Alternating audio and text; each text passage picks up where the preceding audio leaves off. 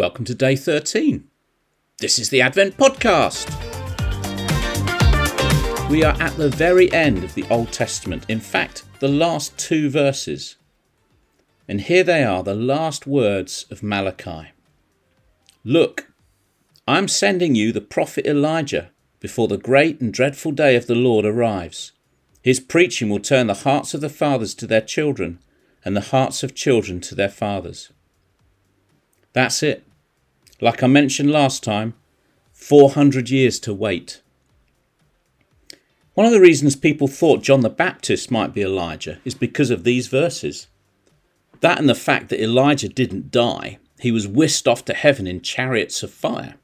A pretty incredible way to go. If Elijah was coming back then, and he left in a flaming chariot, his return is going to be spectacular. Then, after 400 years, this wild-looking man walks out of the wilderness and starts preparing the way for Jesus' ministry. Today we live in a world where we don't have to wait for anything. With a click of a mouse or a swipe of the finger, stuff is ordered. We can microwave food in a fraction of the time it would have taken to cook it. We can download films to watch, binge a series on Netflix without having to wait a week for the next episode. Maybe you've been on a journey and it's felt like it's going on for ages and you've uttered these words, these famous words used by children and young people the world over. Are we there yet? You give it 5 minutes and then, now are we there yet? Waiting is good for us though. We appreciate things more when we have to be patient and wait a bit. I'm currently enjoying the 2nd season of The Mandalorian, and actually part of the joy is the excitement of the next episode dropping. I've been enjoying it for weeks rather than getting through it all in a day and then saying, now what am I going to watch? How are you at waiting? Can you wait all day?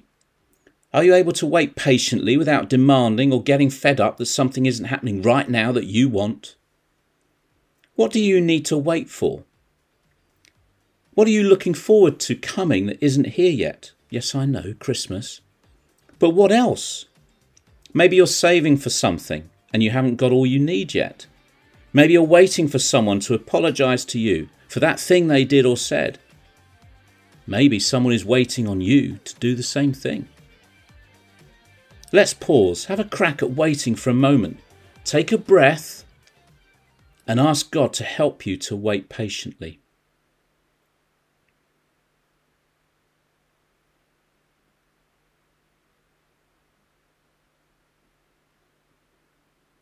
Dear God, I can't imagine waiting for 400 years when I struggle with a few seconds.